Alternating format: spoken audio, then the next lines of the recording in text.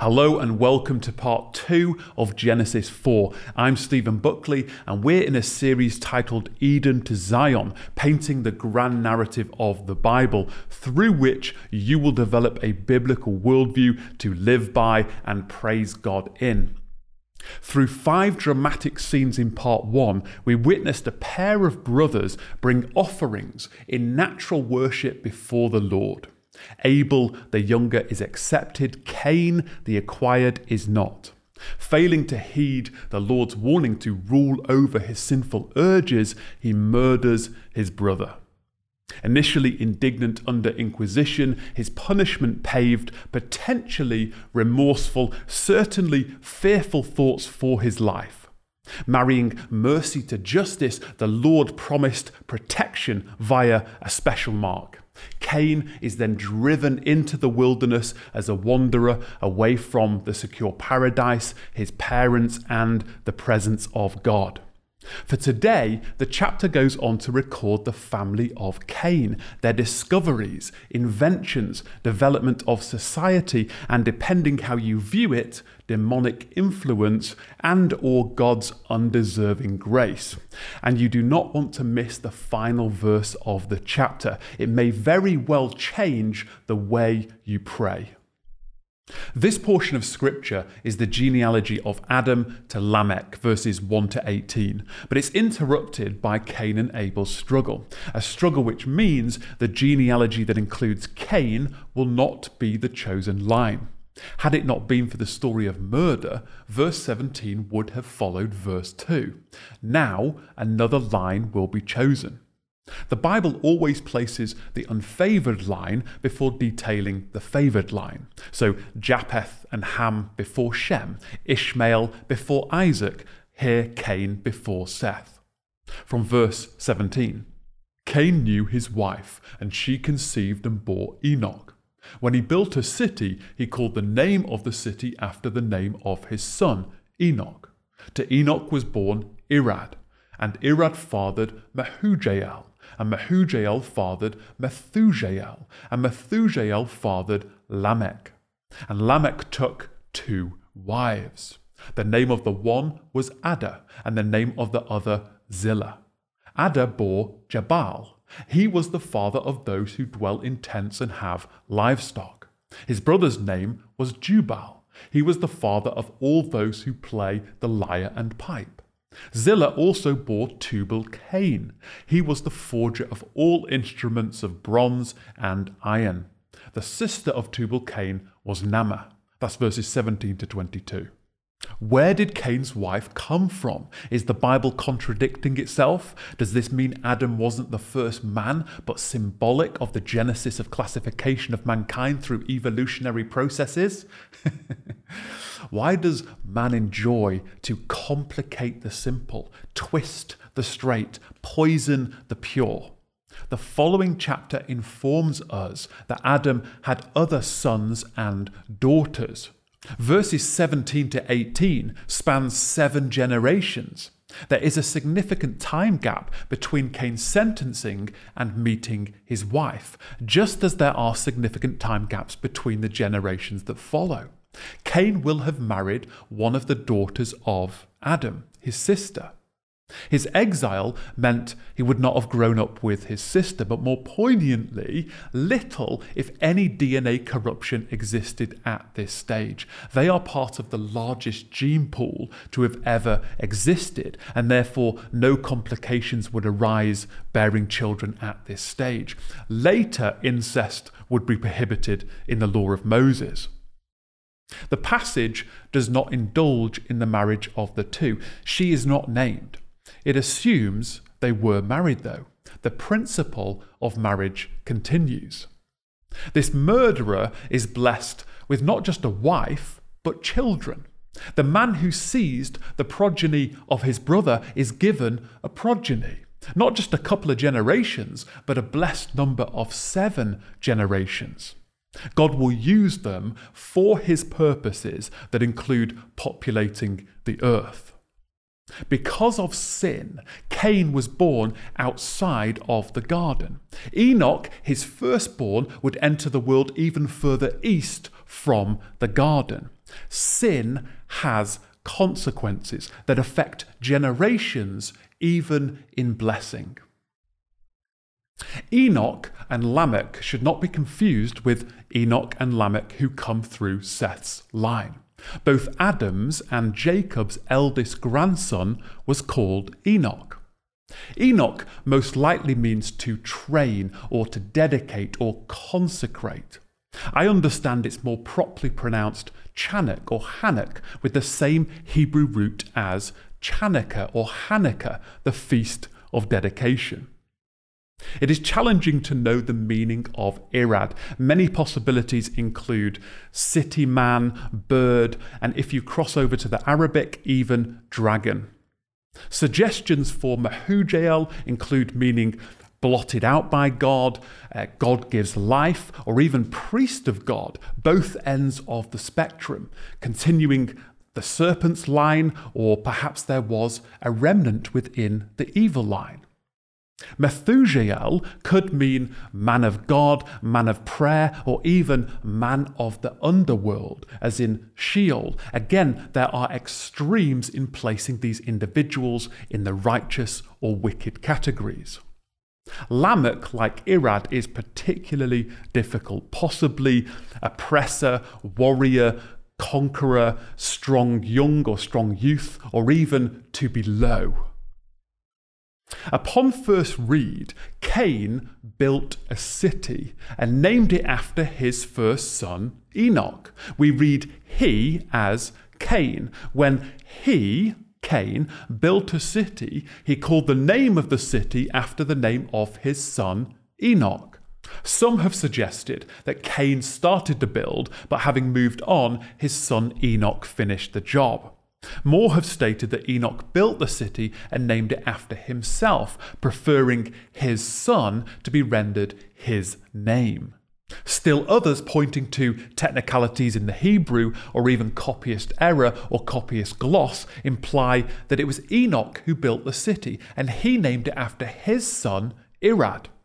This is achieved by removing Enoch from the end of the sentence. In this case, it would read, Cain knew his wife, and she conceived and bore Enoch. When he, Enoch, built a city, he called the name of the city after the name of his son, Irad.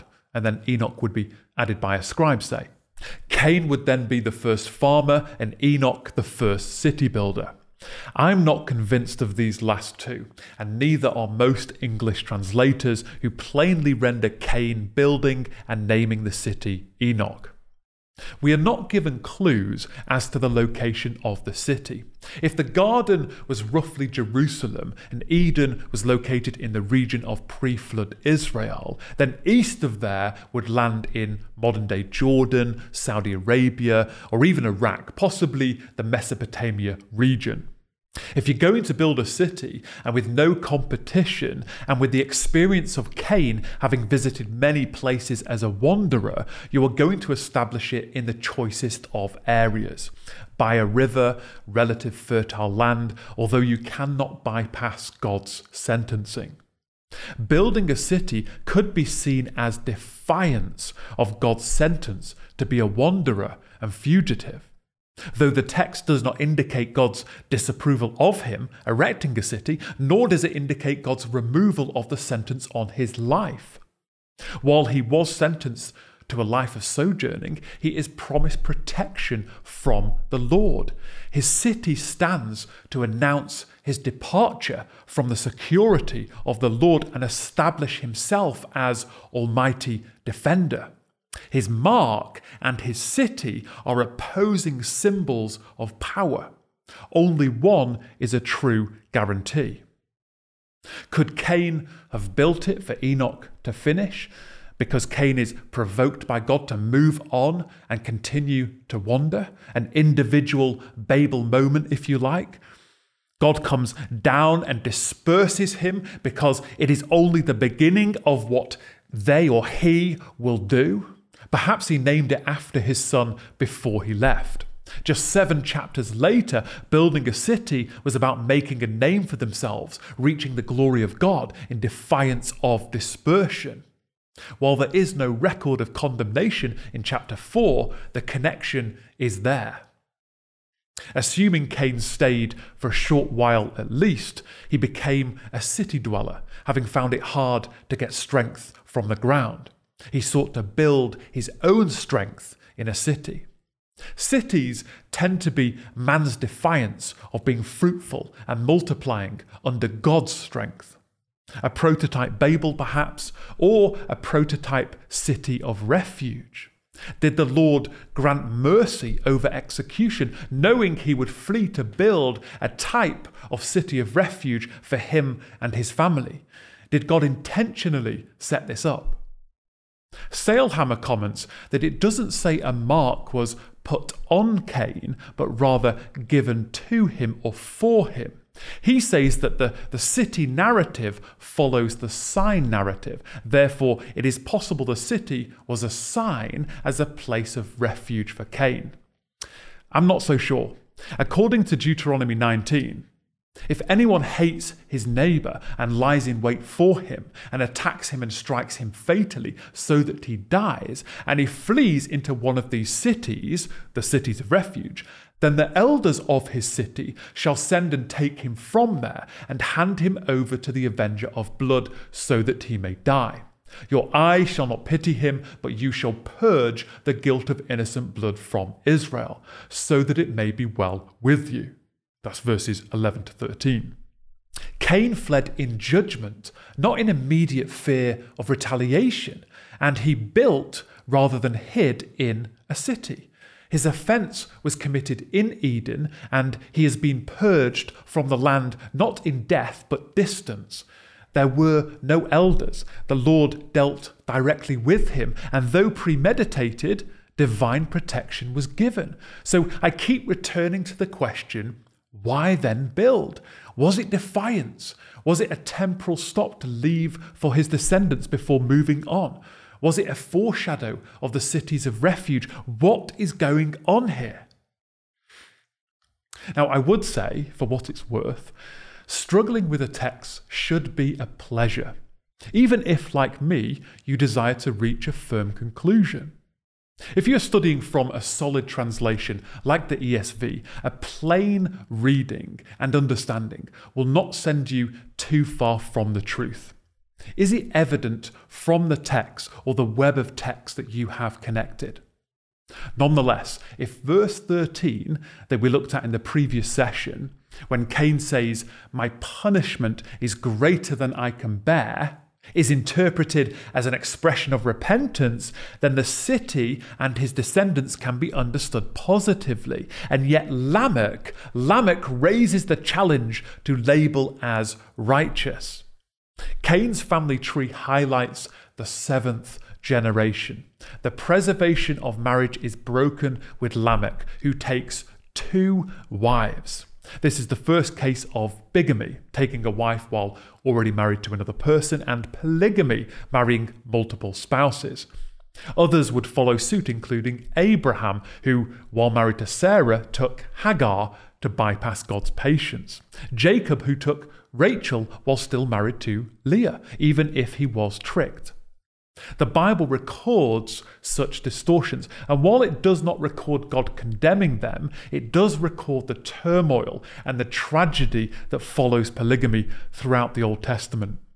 Of note, even here, marriage is still only one man and one woman. Lamech married a woman, one man and one woman, then marries another woman, one man and one woman. He shouldn't do, because it meant that 2 women are married to the same man, hence the preservation of what God ordains is broken. But marriage has been the same for 6,000 years. Man just enjoys to corrupt it and tries to redefine it. These 2 wives bore him 4 notable children, 3 men of whom become archetypes of industry and culture that developed in the context of city life. Jabal with husbandry, Jubal of music, and Tubal-Cain of metallurgy. Abel shepherded sheep and goats and possibly cattle, but Jabal, or Yabal, was the father of those who dwell in tents and have livestock. The Hebrew word for livestock covers a wider range of animals such as camels and donkeys. While his family line gathered in a city, his line moved out into a Bedouin lifestyle. Yabal is the father of Bedouin life. Perhaps he lived near the city, managing the animals of city dwellers. Abel likely lived off his own flocks, whereas Yabal is engaging in business also. Were they still vegetarians at this point? Why then animals? For local travel, to fetch water, milk, skins, possibly sacrifices, and so forth. City traffic would provide trade opportunities. Jubal was the father of all those who played the lyre and pipe. The lyre is a stringed instrument. The pipe would have been a reed or pan flute. He was the father of musicians, both string and wind instruments. I wonder if the first music was lamentation, reflecting the Psalms. I imagine the first song was called Sinner's City of Refuge. Jubal can mean producer, which is fitting for a musician.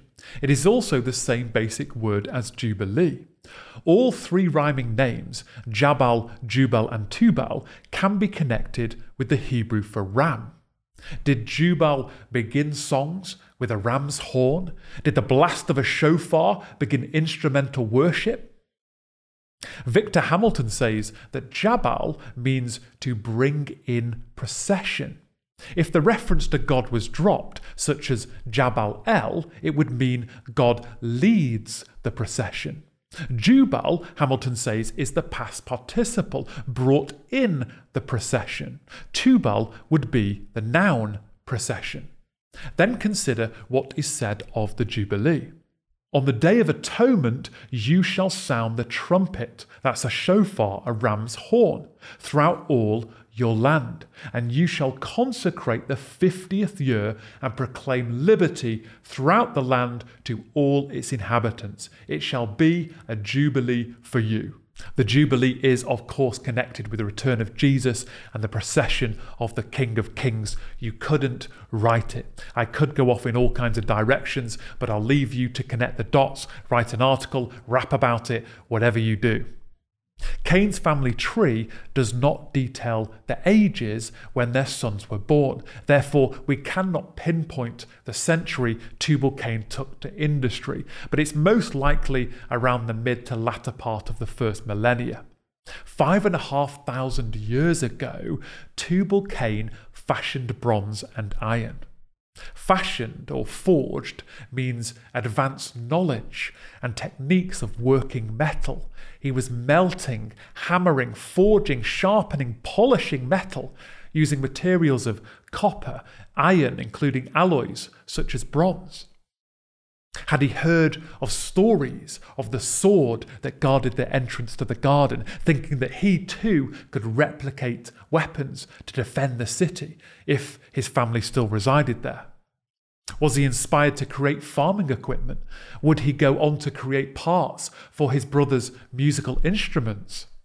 Faced with the harsh realities of the environment from the curse, they sought technology to help make life easier, be it tools and weaponry. The secular view of history taught in schools and beyond will have you believe in the fairy tale of a Stone Age beginning 100,000 BC up until around 4,000 BC. The story continues of a Chalcolithic age for a further 800 years, followed by a magical Bronze Age from 3200 BC, and finally an Iron Age from 1200 BC. Genesis 4 blows this garbage up.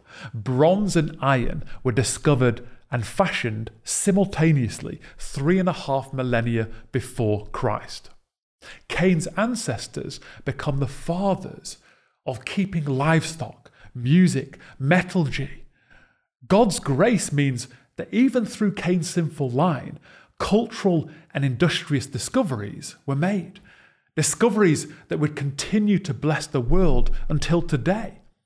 It shows that those who fall far from Eden can still play a vital role in society. We are always given an opportunity to turn back to God. God calls each one of us to contribute in the commission of being fruitful and extending the glory of the Lord throughout the earth with godly living, composing music, designing machinery, building architecture, and so forth. There is also a hint that these industries, in the context of nomadism and urbanization, are infected with sin. Developments in technology and culture is fused to the development of sin. They all came about under the curse of sin and alienation from God. Take one look at Glastonbury Festival. Demonic. The internet can be a dark place that we have to protect our children from. With progress in technology, sciences, and cultural advances comes expansion of sin. The purity of these things is long gone, flooded, but one day restored.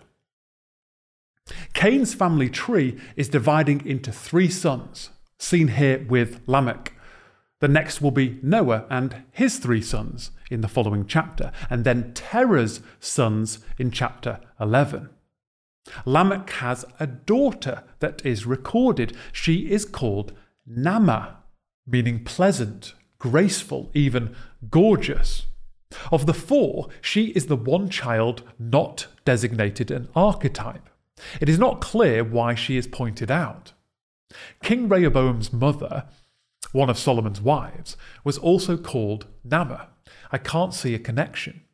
Jewish tradition has her linked with Noah's wife, but I can't see why the text would leave her nameless if it was Lamech's daughter Naamah. What it does show is a continuation of male leadership, while honouring on occasion by name standout women. Congruent with the ping-ponging views of this chapter, an alternative theory in the popular arena, rather than the upper echelons of the scholarly world, is worth noting.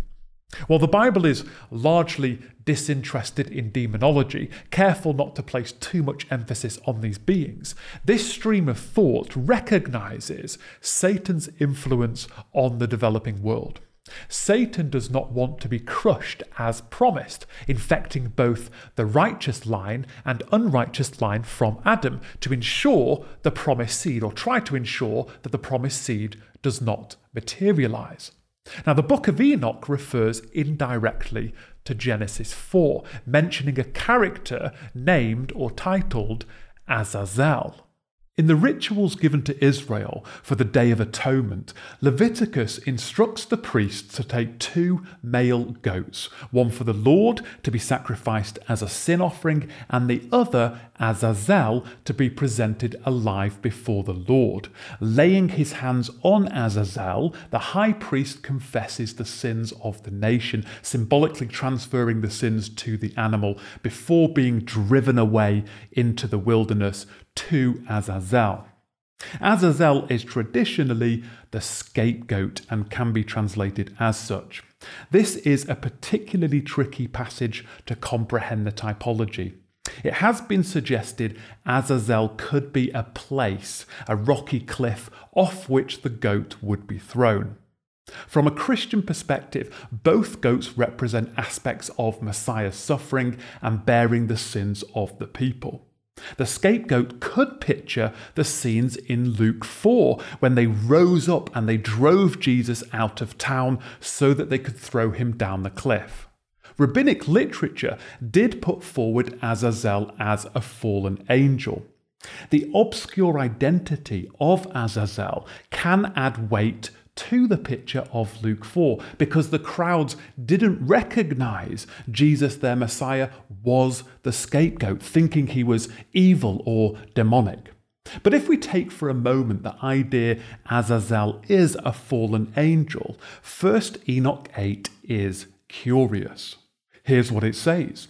And Azazel taught men to make swords and knives and shields and breastplates, and made known to them the metals of the earth and the art of working them, and bracelets and ornaments, and the use of antimony, and the beautifying of the eyelids, and all kinds of costly stones, and all colouring tinctures. Now, of course, the books of Enoch are not Scripture, and we do not hold them with anywhere near the same weight as Scripture. Yet it is interesting that ancient writings such as this credit Satan with the discovery of metals in the ground and inspiration to design and manufacture all kinds of tools and cultural artifacts and beauty products. And if true, Satan pounced on Tubal-Cain like Cain, undoubtedly resulting in accessories to life that glorified him rather than God.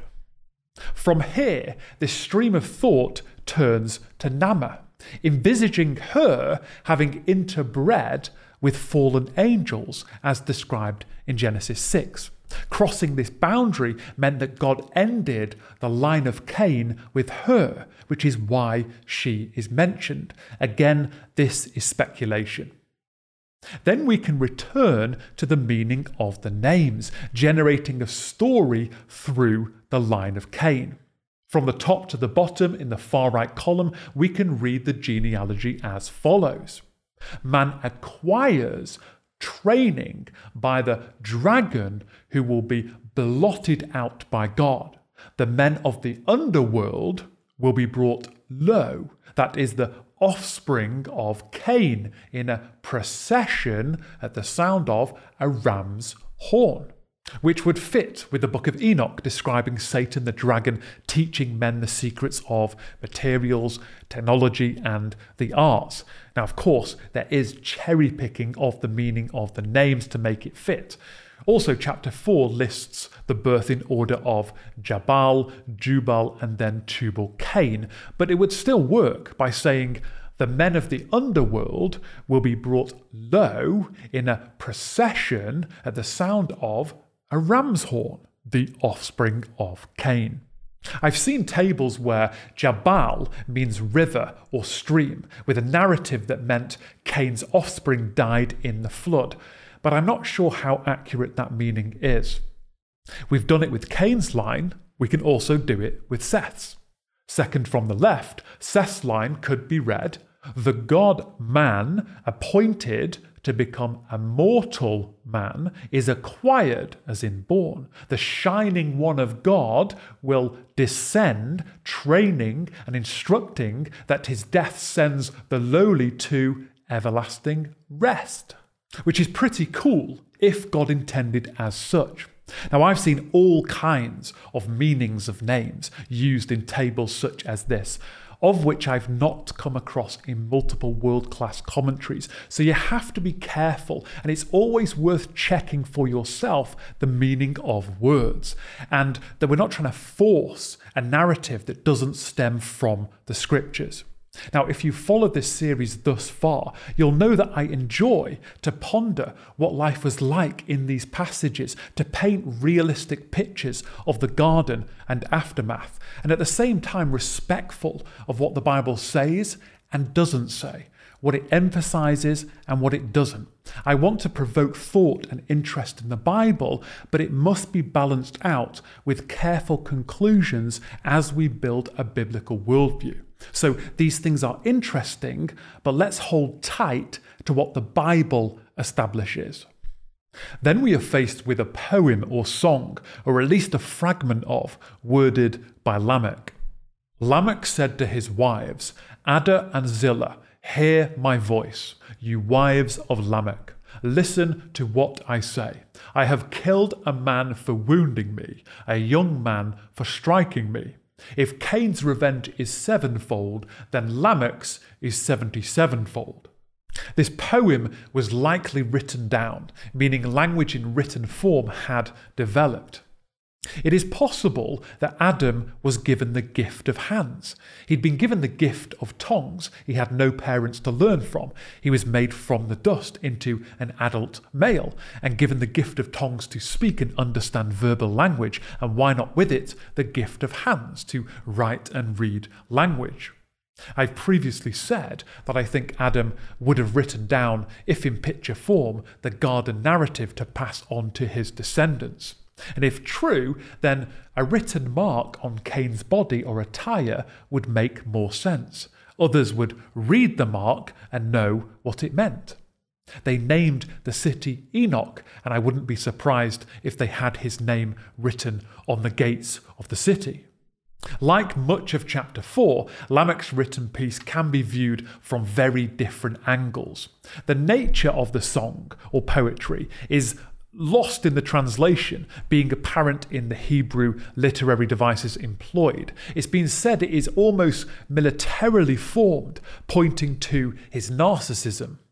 It's made up of 3 couplets, typical of Hebrew poetry, based on parallelism rather than rhyme and rhythm. The second line of the couplet refers back to the first line of the couplet.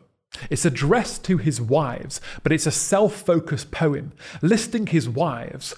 Hear my voice. Listen to what I say. I have killed a man, and referring to himself twice in third person, finally applying a multiple of revenge 77-fold. Is this a song of defiance? You can sing praises or you can sing defiance. His polygamy is to move away from God's pattern and definitions of marriage. It is to establish his own way. Without excusing his choices, were tribal wars at this stage resulting in women outnumbering men? Has his second wife lost a husband previously? He may have witnessed a fair amount of killing at this stage, a reason to be concerned with men attacking him. Ada means ornament or pretty. Esau had a wife named Ada. Zillah means twinkle, shadow or shade in the context of the scorching heat of the wilderness. Some say it refers to her soft, sweet voice. Had Lamech been seduced by looks and smooth talk? Rabbinic tradition holds that Ada was for childbearing and Zillah to fulfill his sexual desires. On first read, a man has struck Lamech, wounding him, and he has retaliated, resulting in the man's death. Lamech knew what happened to Adam and the consequences. He knew of Cain's sin and sentence, but he arrogantly chooses to boast about what he has done or will do, as if he can bend the pattern of history and the consequences of his actions. The unusual thing about this is that he describes a man and then a young man, which is apparently paired only here in the Old Testament. Was it a man or a young man? Are these different people? Is this the same person? Hamilton suggests that Lamech's song speaks not of something that he has already done, but of something that under duress he would not hesitate to do. In this case, he is saying he would retaliate against a man or boy if attacked, and if Cain received protection, why not I, and more so? Scholar Westerman too says it should be read, I should kill a man, as in if he did. He can protect himself, and when he kills, God will protect him more so. He would have no problem in killing even a child if provoked. He even plays off Cain's protection, arrogantly believing that anyone who touched him would be touched back 10 times that of Cain's promise. He thinks he's untouchable. How arrogant. This would be the definition of taking God's law into his own hands and taking God's protection into his own hands. Cain's traits have raised their head more thunderously in his 3 times great grandson, his great-great-great-grandson. Wenham, however, believes it is a boast of what he has done, reconciling the man and young man by arguing that young man, which is a child, can still include those up to the age of 40, with Lamech boasting it is a man of strength rather than a frail old man. He's bragging about his combat skills. This must have been the beginning of mixed martial arts, MMA. I'm joking. I'm joking. Rather than making use of a limited set of self-defense techniques, he would or has killed them regardless. In stark contrast to the law, which says an eye for an eye, tooth for tooth, stripe for stripe. As an aside, rabbinic tradition says that Lamech was blind, at least partially. His son Tubal-Cain would help him go hunting, but when he saw Cain, he told his father it was a deer, and Lamech shot Cain dead. And when he realized this, Lamech then killed his son, Tubal-Cain. In the song then, Cain was the man, and Tubal-Cain the young man, or so the story goes. Lamech preached the staggering figure of 77 times vengeance against anyone who sought to kill him. If Cain's multiple of 7 meant the man plus 6 relatives, then 77 men put to death could mean an entire family line purged from the face of the earth. If Cain's multiple of 7 meant 7 generations of protection for Cain, or 7 generations of judgment on the attacker, Lamech's self-professed protection, or judgment on the attacker, would have lasted up until around the 1st century, up until, say, the 17th century, dependent on the variation of generation spans. Which sounds ludicrous, but then consider that Christ was the 77th generation from Adam, according to Luke 3. Is there an allusion to this? Cain's genealogy climaxed in Lamech, the 7th generation, whereas Seth's genealogy climaxed in the 77th, with Christ Jesus. Was Lamech unwittingly claiming protection or judgment until the promised seed comes? That would point to the first coming, and prophets to follow would point to the second also.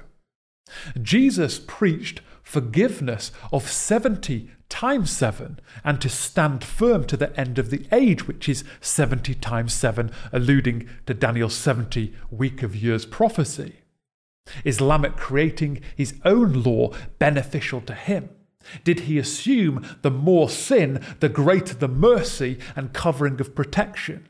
He is a law unto himself. Rather than promoting him, this boast, if you like, exposes that this long line of descendants is under judgment, culminating in great calamity. Sailhammer, however, understands Lamech's words as an appeal to a system of legal justice, making known that in his city he too has been avenged. His words are a declaration of self-defense, not of hate and premeditation. Comparing Cain's malice and premeditation with his own impulsive self-defense, he would surely be avenged if Cain was, and more so. From that perspective, it sounds reasonable. Rather than boasting, he is reassuring his wives that he would not be in danger of heavy sentencing. Sailhammer notes that the point of the narrative is not to show Lamech's sense of justice was correct or even exemplary. Rather, it is to show that Cain's city and descendants has a system of law and justice representative of an ordered society. In thought, the city of Enoch, which would be well established and developed at this stage, would naturally have developed some form of justice system. Lamech may have been citing the city's law, lobbying for a new law, or establishing it. Whichever way you view Lamech's poem, it underscores the importance of biblical law. On top of that, we must discern when the Bible is descriptive and when it is prescriptive. Is it an instructive base on a universal principle, or just painting the narrative fit and ugly? Let's wrap up Cain's family. Cain's family have founded a new world apart from the mountain of the Lord. It is not part of the messianic line, along with Japheth, Ham, Nahor, Ishmael, Lot, and Esau. The Bible is a reverse picture of the theory of evolution. Man lived long lives, almost spanning a millennium. After the flood, lifespans decreased. Man is regressing, not progressing. Cain will have lived a long time, although I suspect with Adam's lifespan reaching 930, his father will have buried him. Adam died in the 7th generation. Cain's line is recorded to the 7th generation, which is why it stops there.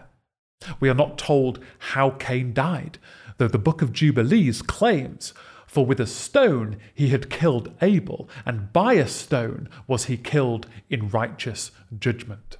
This ends Cain's genealogy, dramatically and some would say soaked in depravity, bloodlust, and egotism, now absorbed into almost every aspect of advanced culture.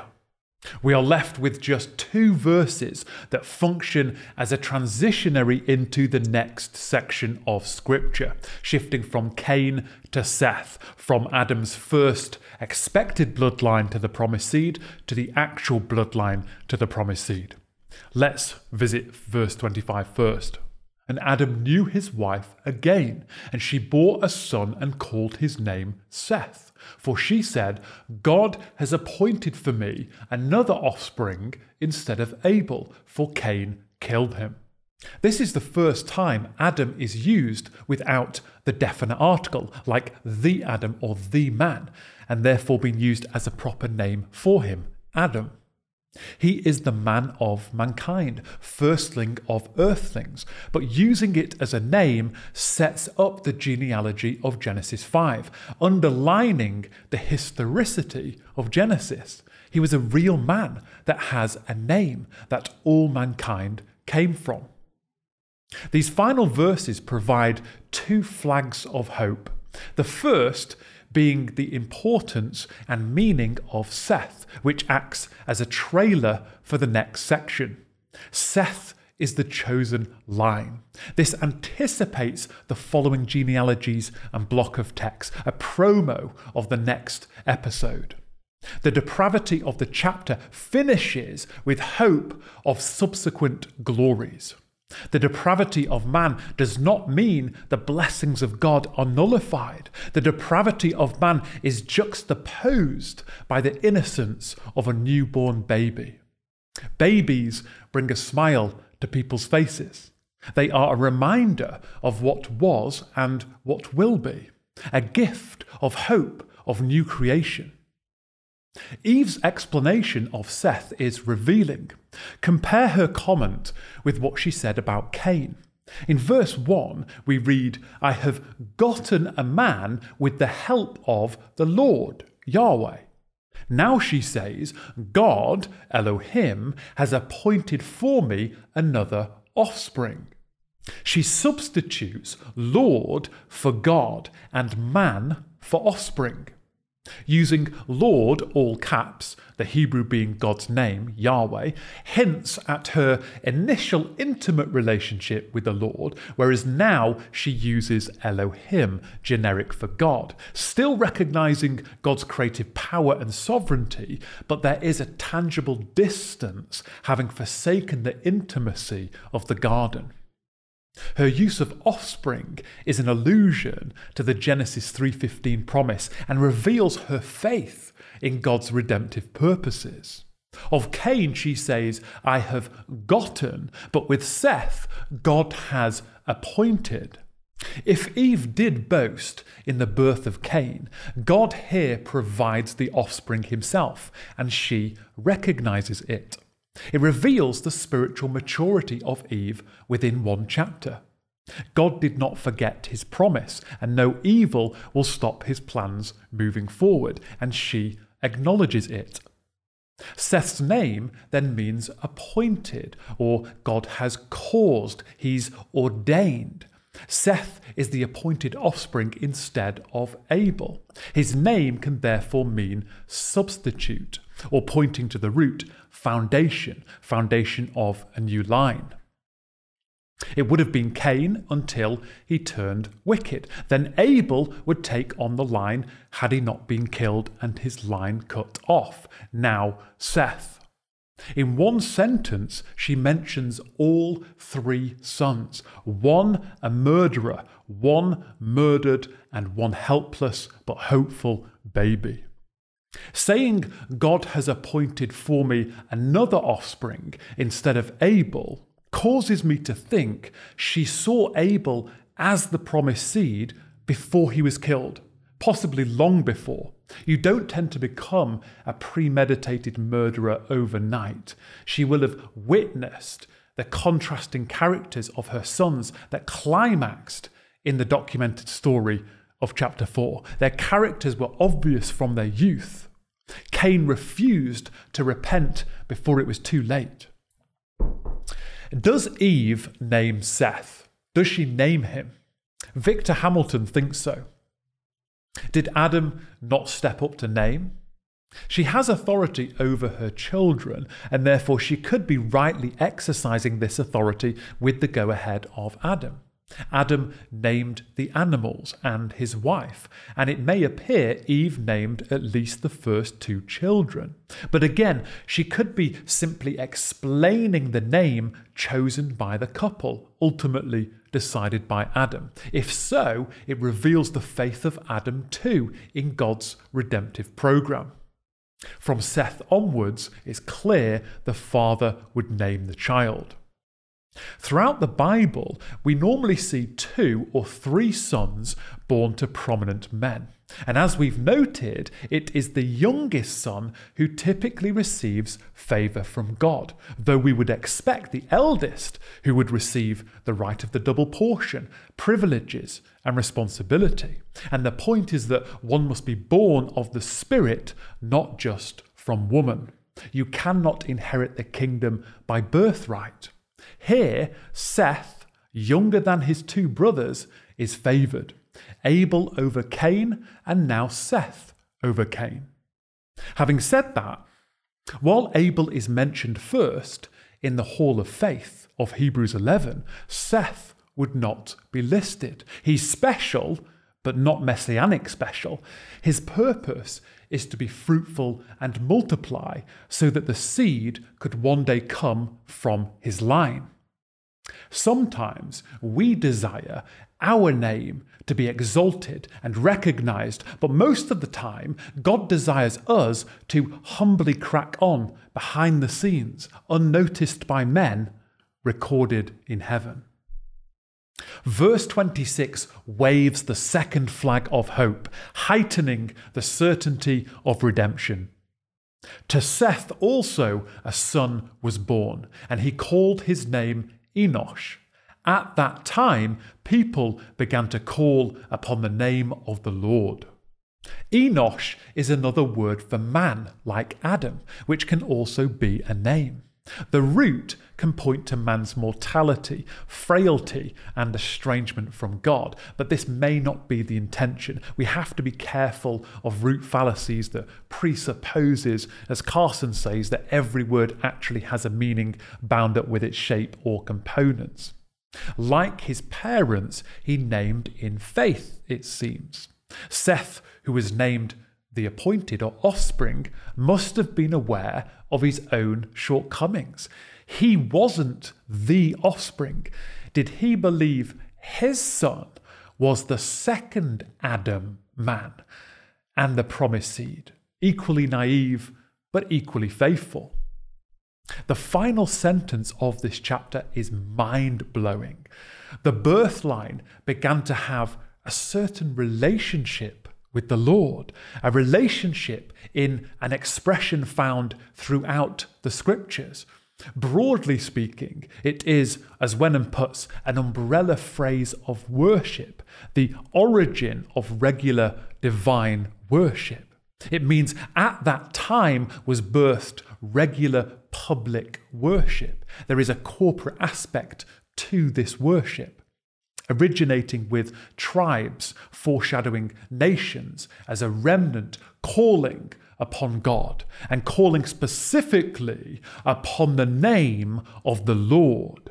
Not calling upon a God, but the God. Not calling upon God generic, but his name, Yahweh.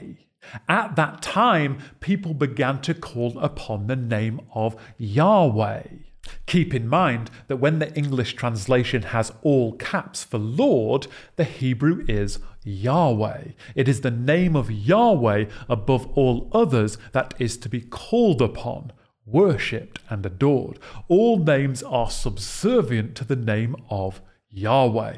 In the name, singular, of the Father and of the Son and of the Holy Spirit, all three persons are Yahweh, which means they knew the name of Yahweh. They knew his name, which shouldn't surprise us since Eve used the name Yahweh when explaining the name of Cain in verse 1.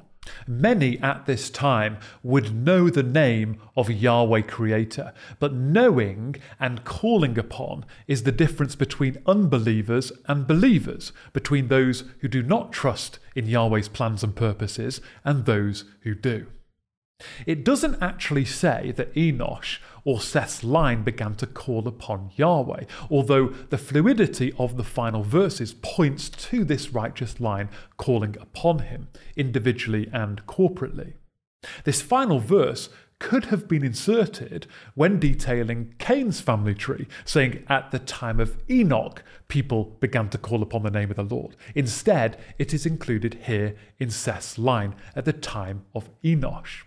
It does not rule out, however, individuals on Cain's side who decide to put their trust in him, calling upon his name. Again, your biological father or bloodline does not necessarily decide kingdom access. Is there a contradiction then when compared to latter portions of Scripture? Exodus is the go-to book.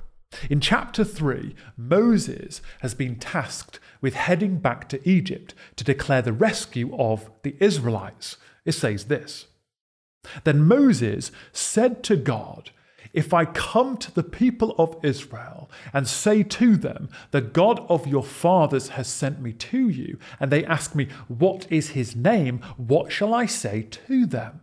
God said to Moses, 'I am who I am.'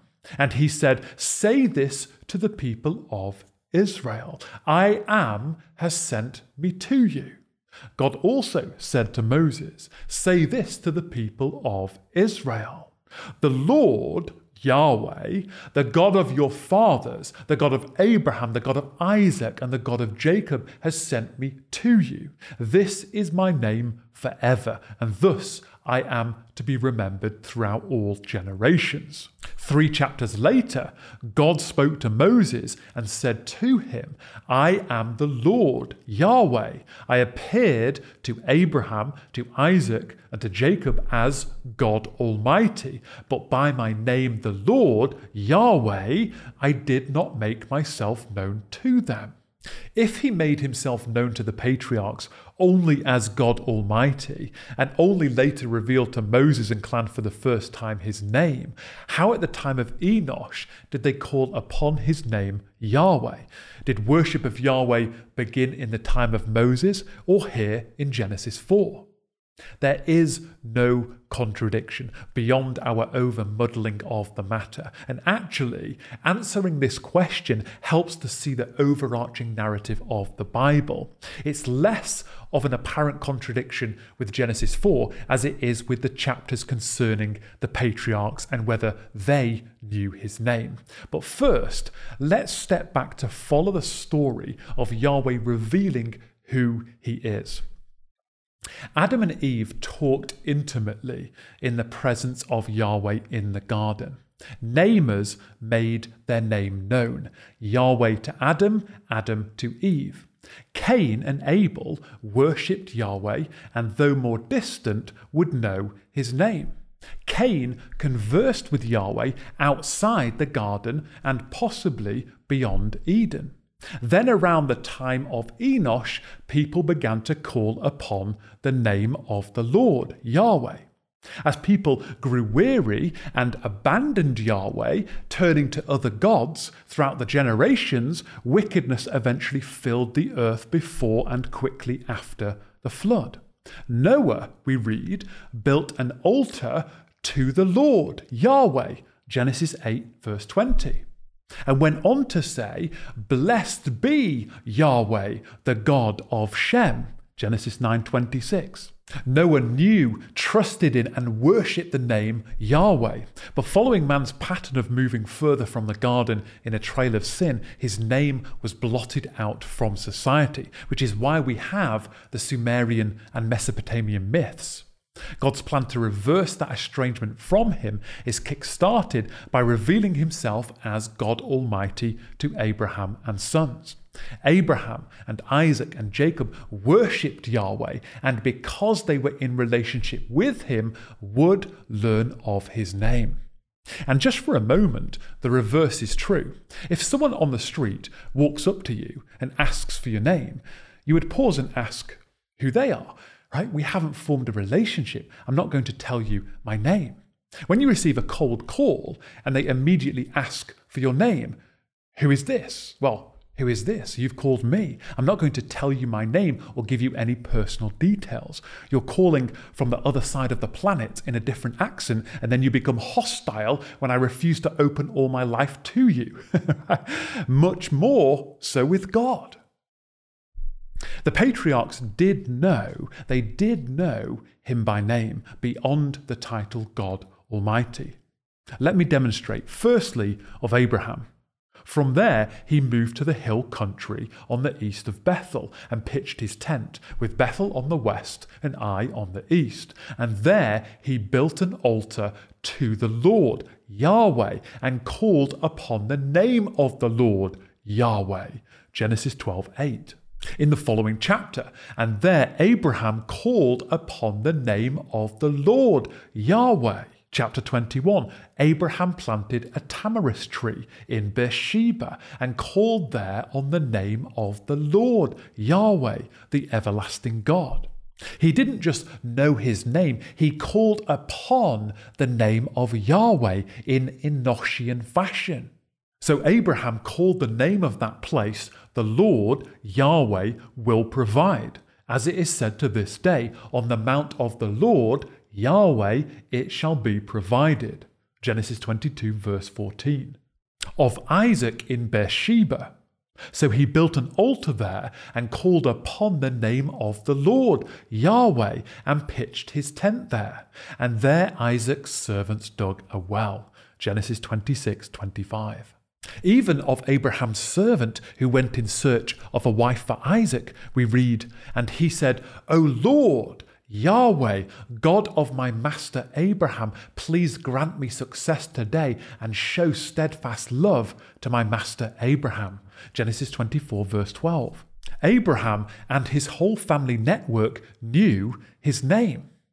As an aside, notice that calling upon Yahweh is associated with building an altar. This expression of worship at the time of Enosh will have included the reintroduction of sacrifice brought to the altar, if it had ceased before this. If the banner of contradiction is flown, it should really be redirected away from Genesis 4 onto the chapters concerning the patriarch's relationship to his name. But the Bible does not contradict itself. Man fails to search the scriptures to understand. The notion declared in Exodus 6 is that Abraham knew Yahweh as the God who promises a great nation, land, to be a blessing. Yahweh is God Almighty who can make these promises. But Moses would know Yahweh as the God who kept his promise of a nation, land, with the rest to follow. Throughout his redemptive program, more about the name of Yahweh is revealed to man until we meet Yahweh face to face in Edenic conditions. So, at the time of Enosh, they knew Yahweh as the serpent crusher, with only the Genesis 3:15 promise to go off. At the time of Noah, they knew Yahweh as the Saviour and Judge of all. At the time of Abraham, they knew Yahweh as the covenant-making God. At the time of Moses, they knew Yahweh as the covenant-keeping God. At the time of Jesus, they knew him to be Yahweh, the covenant-making and keeping God who came and will come. That's a coarse synopsis. It's all about reversing the estrangement and curse of sin, climaxing in the comings of Messiah. As Sailhammer puts it, the worship of the Lord established at the time of Moses was not something new, but rather a restoration of the worship of the only and true God. So, with that contradiction put to bed, what precisely is happening here in Genesis 4, verse 26? There is something unique about this worship. Adam, Eve, their children knew his name, but at the time of Enosh, we have the beginning of something new. It began to dawn on Seth and sons that the promised seed was not imminent. The groans of the curse on mankind and the earth became palpable, impossible to ignore. There is a grieving of the old world order, even if they never experienced the intimacy and conditions of the garden. There is a longing for peace and justice and restoration.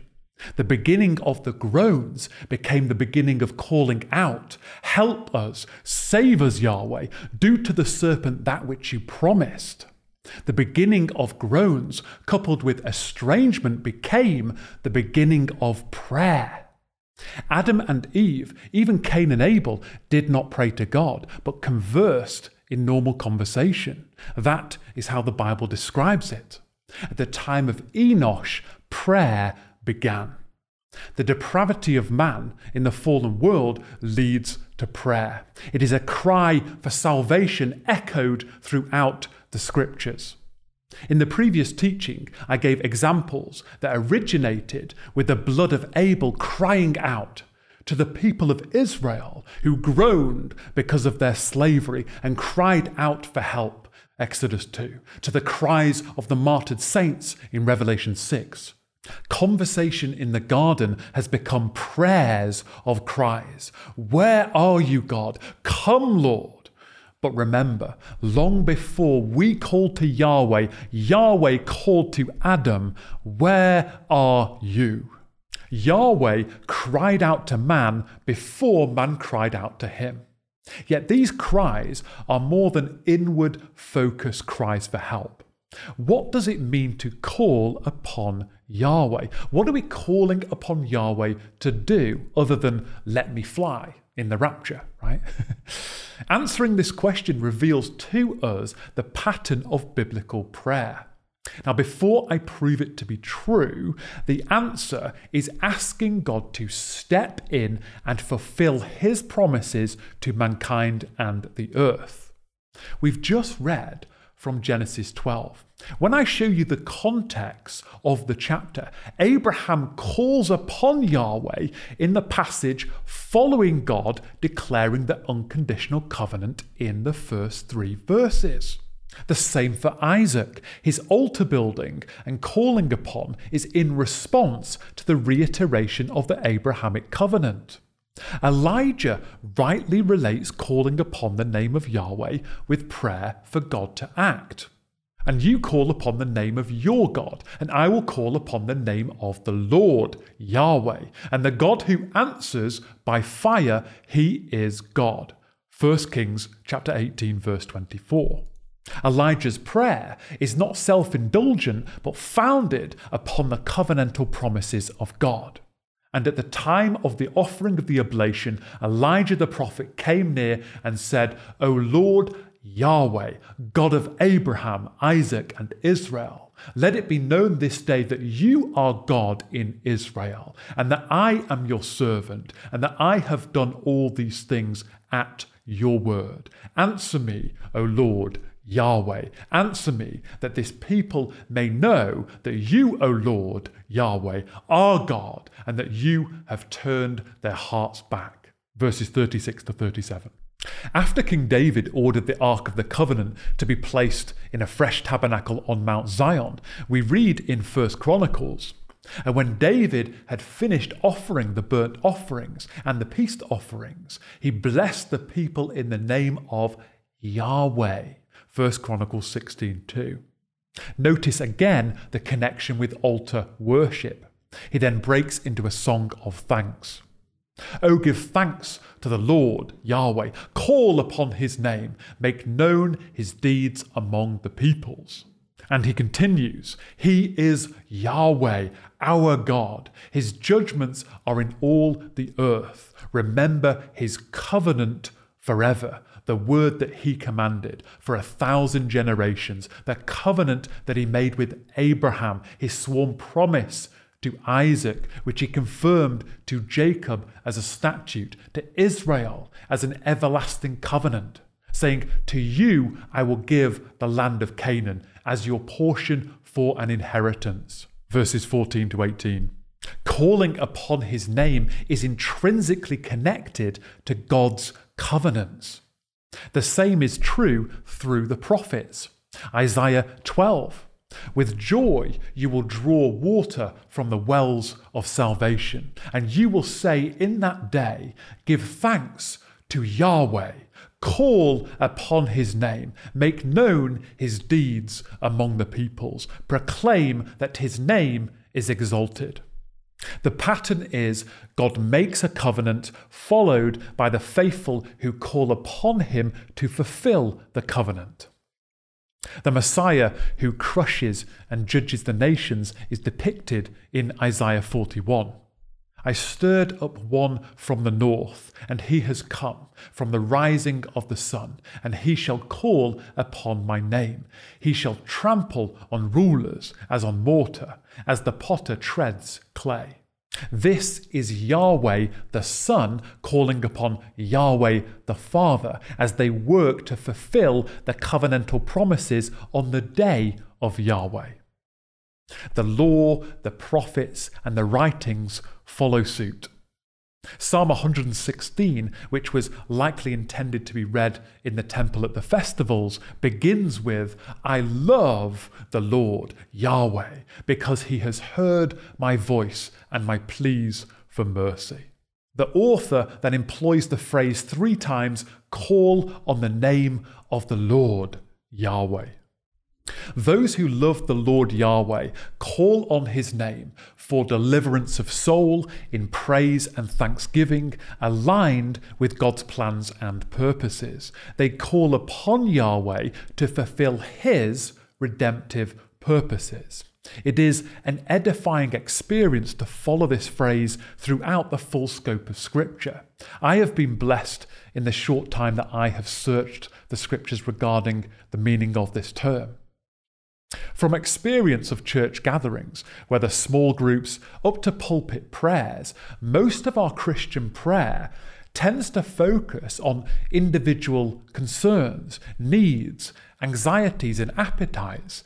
And yet the pattern of biblical prayer, from the first book to the last, focuses on the purposes and covenantal promises of Yahweh, not inward focused, but calling on Yahweh, the Creator, to fulfill his covenantal promises. Gary Miller, in his Biblical Theology of Prayer, defines prayer as calling on the name of the Lord, which he describes as prayer that asks God to deliver on his covenantal promises. The Scriptures not only describe this call, but instruct us to call upon his name. From Psalm 50, "Offer to God a sacrifice of thanksgiving, and perform your vows to the Most High, and call upon me in the day of trouble. I will deliver you, and you shall glorify me." In contrast to the Hebrews calling upon Yahweh to save them, when all the land of Egypt was famished, the people cried to Pharaoh for bread. Genesis 41. You can call upon your nation's leaders to save you, or you can call upon the name of the Lord. Only one saves. Today in the West, it's a pastime to bash government, while simultaneously calling on them to save us financially, save us medically, save us digitally, save us physically from external attack. Much of the church too is calling upon the name of government to save, calling those who do not join the chance of conquest selfish.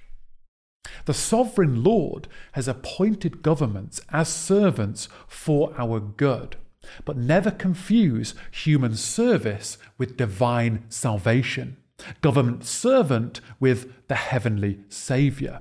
And we should be able to distinguish the difference between genuine intervention for the good of the people and pseudo-salvific acts to the detriment of the nation, rewarding good conduct versus terror to good conduct. We are instructed individually, and in Jeremiah 33, the Lord exhorts the nation of Israel to call on him. The word of the Lord, Yahweh, came to Jeremiah a second time, while he was still shut up in the court of the guard. Thus says the Lord, Yahweh, who made the earth, the Lord, Yahweh, who formed it to establish it. The Lord, Yahweh, is his name. Call to me, and I will answer you, and will tell you great and hidden things that you have not known.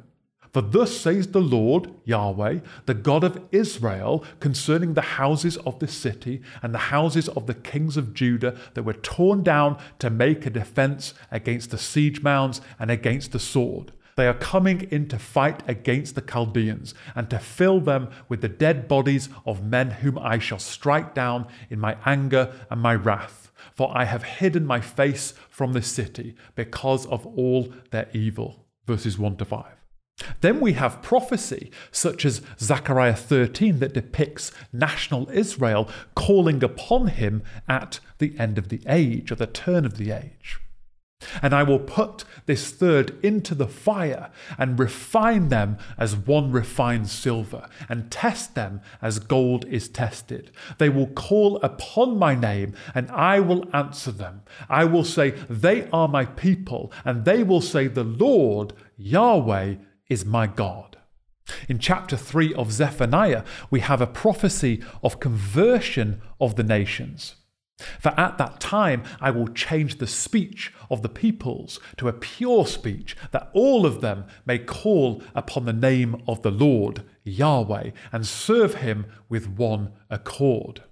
Prophecy turns to warning the nations in Psalm 79. Pour out your anger on the nations that do not know you, and on the kingdoms that do not call upon your name. It is described, we are instructed and warned individually and corporately to call upon his name, and we are told of the result of calling upon his name. Returning to Exodus 2, we read that God heard their groaning, and God remembered his covenant with Abraham, with Isaac, and with Jacob. God saw the people of Israel, and God knew. God then began the rescue from Egypt and set them on the path to fulfill the covenantal promises. More broadly speaking, Joel 2 affirms that everyone who calls on the name of the Lord, Yahweh, shall be saved. For in Mount Zion and in Jerusalem there shall be those who escape, as the Lord has said, and among the survivors shall be those whom the Lord calls. Everyone who calls upon the name of the Lord will be saved. What name? Yahweh. Joel's prophecy receives New Testament support. On Pentecost, quoting Joel, Peter says, "And it shall come to pass that everyone who calls upon the name of the Lord shall be saved." Acts 2:21.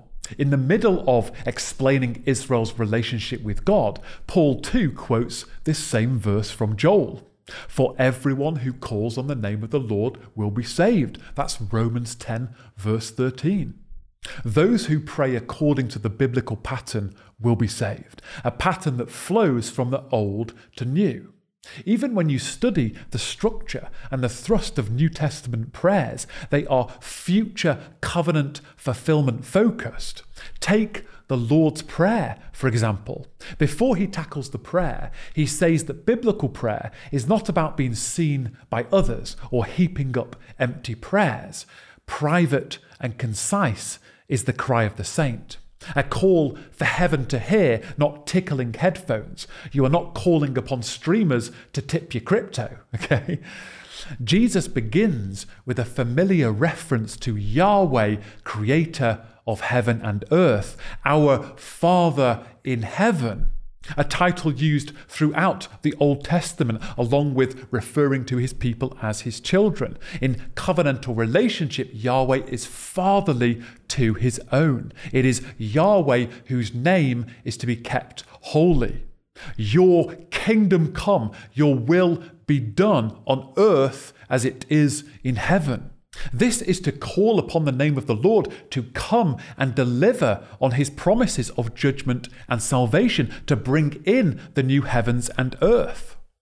Asking for daily bread, forgiveness of debts, and not to lead into temptation has an eschatological thrust.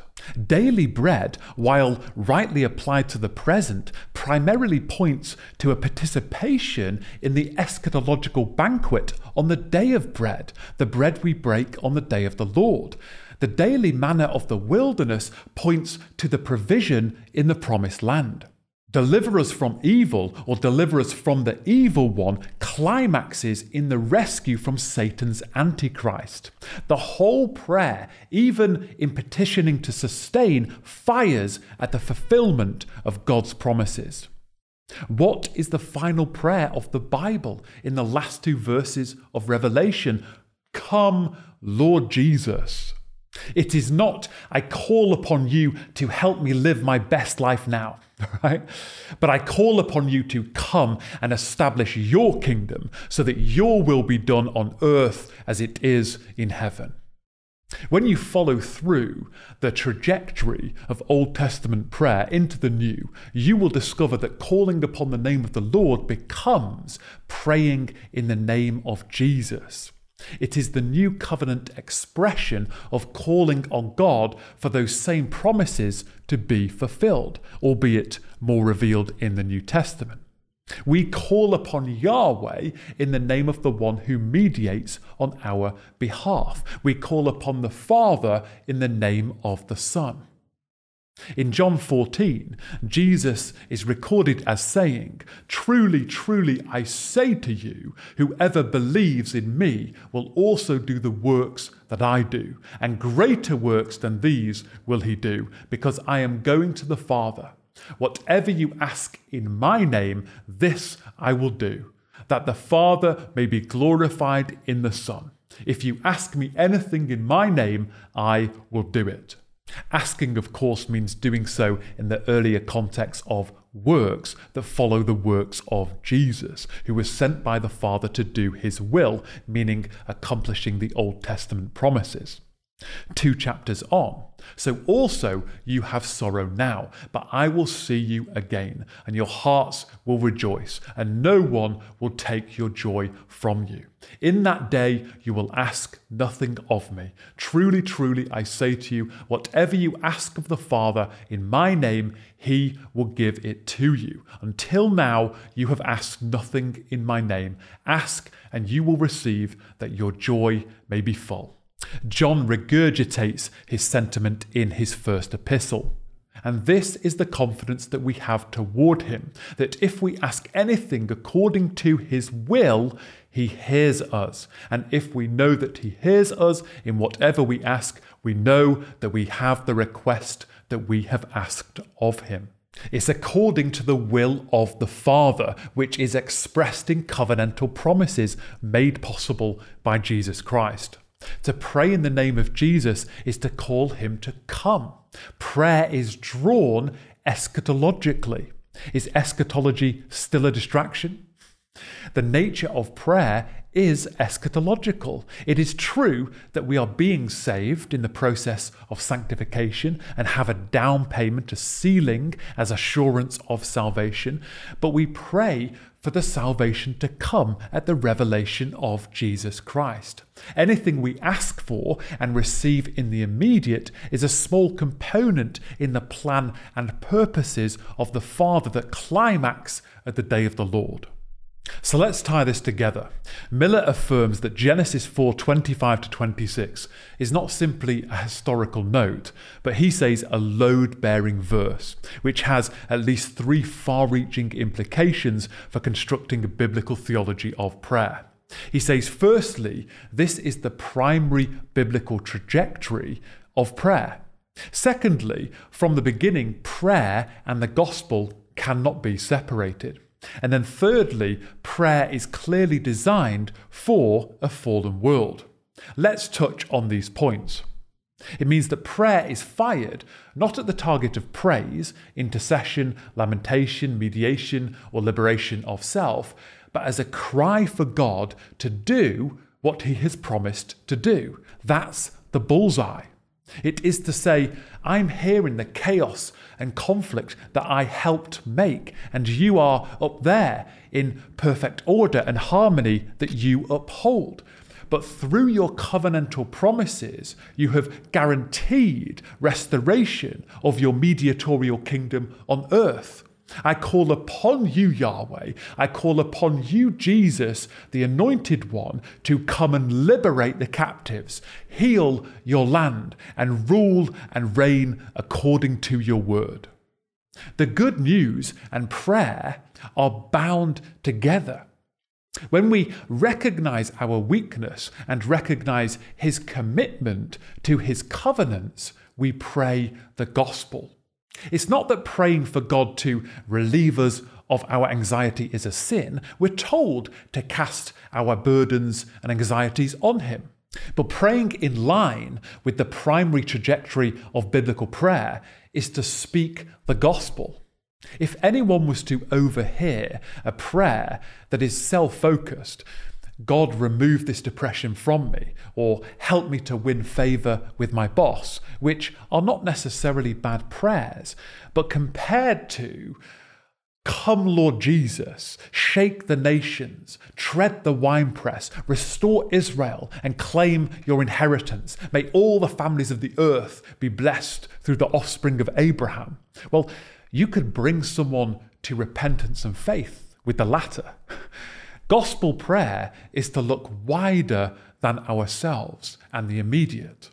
Perhaps when we pray for the immediate circumstance, we should begin with the gospel, calling upon him to do what he has said before petitioning for temporal relief and so forth. With this in place, it should manage our expectations of prayer. We know he can and will fulfill his covenantal promises. We also know he can, but for a matrix of reasons, he may or may not heal us in the immediate. As Miller says, prayer starts with the gospel and is made possible by the gospel. So biblical prayer is gospel-shaped, covenantal prayer, crying out to Yahweh to do what he has said he will in and through the Lord Jesus Christ. We are invited to call upon his name, knowing that prayer is a temporal gift for this age. After the Lord answers the prayers of the saints in the dramatic and climactic finale, there will be no need to call upon him, when he will wipe away every tear and fulfill all that has been written. From the time of Enosh to the end of the age, those who called upon Yahweh will be filled with joy. Until then, we cry, Maranatha, you came, and we call upon you to come. Let's summarize in conclusion of Genesis chapter 4. It has truly been a chapter of firsts. The first family gave birth to the first child. We pictured the first worship in the fallen world, which tragically led, via the first recorded case of envy and jealousy, to the first murder and the first death, followed by the first explicit lie. We witnessed the beginning of musical instruments and metalwork and pollution of sin. We've read the first recorded poem, first case of polygamy, the first city and possibly the first introduction of societal law, the first genealogies and the beginning of prayer and corporate worship. The extreme perspectives at regular intervals can cause confusion and unstable thought about the course of the narrative. Did Eve believe that she was given the God-man from the Lord, or does she boast that she too can create a man like the Lord? Did judgment bring Cain to his knees in remorse and repentance, or is it a petition of self-pity? Does Cain develop a city of refuge and culture, or is he building a city in defiance? Did Satan teach the descendants of Cain to produce arts and technology to glorify him, or is this a record of God's grace in the face of iniquity? Is Lamech boasting of spilt blood, or is he offering reassurance based on city law? We've found clarity on some of the perspectives as we've ploughed along, but the body of question marks centre around whether Cain's line is cast in positive or negative light, with verse 13 orientating the trajectory of light. For me, when the dots appear in unconnected haze, it's best to stand back and view the chapter as a whole within the context of the section and the book. And so in this case, it becomes clearer that it's about Adam's promised genealogy that is interrupted by Cain's genealogy. It finishes by springboarding the line of Seth, which continues the narrative into chapter 5. Therefore, when you zoom out, you are staring at two birth lines that make it only natural to compare. Is this one of those times when you require nuance? Sure. Is Cain's line wicked? Well, yes, but it doesn't rule out the possibility of a remnant, and I believe God's grace rests on them for a limited time. Did Satan inspire or accelerate the production of metalwork? He may well have done, but the previous chapters tell us that God placed them in the earth to be discovered for his glorification, and he will turn satanic plans to work within his own purposes. Seth's line may be counted as righteous, but didn't all the descendants except Noah and his family perish in the flood? These first 4 chapters show the corporate effect from an individual, their individual effect from the corporate, but also the individual standing with God, regardless of whose line you are from. We are left guessing where every single character stands before God, just as we are left guessing where individuals in our own lives stand, though we could take a good guess. Nevertheless, drifting into chapter 5, when you compare the names of the genealogies, both the Cainite line and the Sethite line has an Enoch and a Lamech, as we've previously noted. What's more, other names sound alike. Enoch, Enosh, Irad, Jared, Mehujael, Mahalalel, Methujael, Methuselah. They sound similar, but are sons of different masters. The true line and the counterfeit line. There is a godly line and an ungodly line. Rather than point to individuals, we can rightly paint a picture of two sides, the children of Satan and the children of God, those who call upon his name and those who do not, those who will and those who will not participate in the eternal blessings of his promises. The gospel is threaded through Genesis 4. We have a brother who is a shepherd. We have salvation in sacrifice. We have another brother with a motive of jealousy, the killing of the innocent shepherd by his brother. The blood of the shepherd brother crying out. He cannot see his brother's blood crying out. He cannot see the significance. Similarly, with the Romans, or more aptly the Pharisees, their jealousy, their envy drives emotions that deny him. The brothers killed the good shepherd. The gospel is threaded throughout. The conclusion of chapter 4 also concludes the section that began at Genesis 2, verse 4. Of course, chapters didn't exist when Moses penned it, but there are natural breaks at these points. in which biblical principles are established or teed up in foreshadows. The principle of marriage between a man who is the head and woman. The garden sanctuary tells us that abundant life is only found in the presence of the Lord. Later temples would follow the pattern of the Garden in Eden, and of course offerings, including animal sacrifice, teed up the sacrificial system. We saw that faith is a heart matter expressed outwardly in sacrifice to God, sometimes undetectable in appearance. While it remains true that only those who offer their first fruits their best are favoured by God, the kind of worship pleasing and acceptable to God is that of a pure heart in activity. We've seen the election of the younger brother, born of spirit, not just nature. The blood of man spilt on the ground pollutes the earth, and injustice is heard by the Creator. We learn that man has a choice to overcome, a choice to overrule our sin. Whatever we think of Lamech, we recognise a written law is required. We have prayer that is linked to Seth and the remnant who participate in the purposes of God. What if our children were taught these chapters in school rather than the world's version of Chicken Little? These are real individuals, and this is real history. The New Testament treats it as such, and we should teach our children as such. The shape, the flow, mathematical and chiastic patterns like a complex origami of text proves its divine inspiration. These are the stories to teach our children.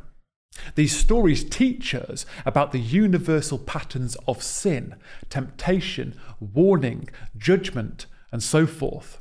It's our way or his way. This first family had set the path for judgment of the entire earth with a flood. Genesis 3 depicts how sin distorts the relationship between both man and God and man and his wife. Genesis 4 sees how sin brings about a hatred for brother and further estrangement from God. Cain's sin is developed from Adam. Lamech's sin is developed from Cain. It is progressively worse. What became of the generations of the heavens and the earth? Sin, family, worship, envy, murder, cursing, protection, calling upon Yahweh. For me, the manner in which chapter 4 closes out, in the hope that mankind recognizes their weakness and corruption of God's goodness and his dedication to come through on what he has promised, personally fills me with hope. There is always a remnant. God's glory in salvation is seen through discipline and judgment. Maranatha.